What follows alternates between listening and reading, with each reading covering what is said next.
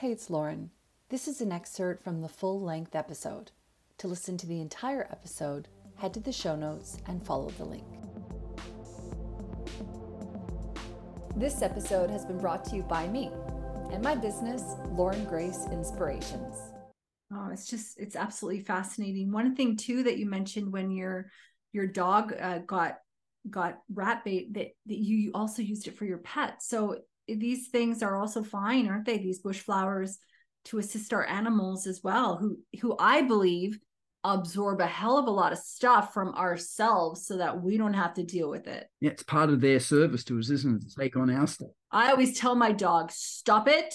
Let me deal with my own stuff. And their program, they probably won't listen on a conscious level to that. That's what I'm here to do.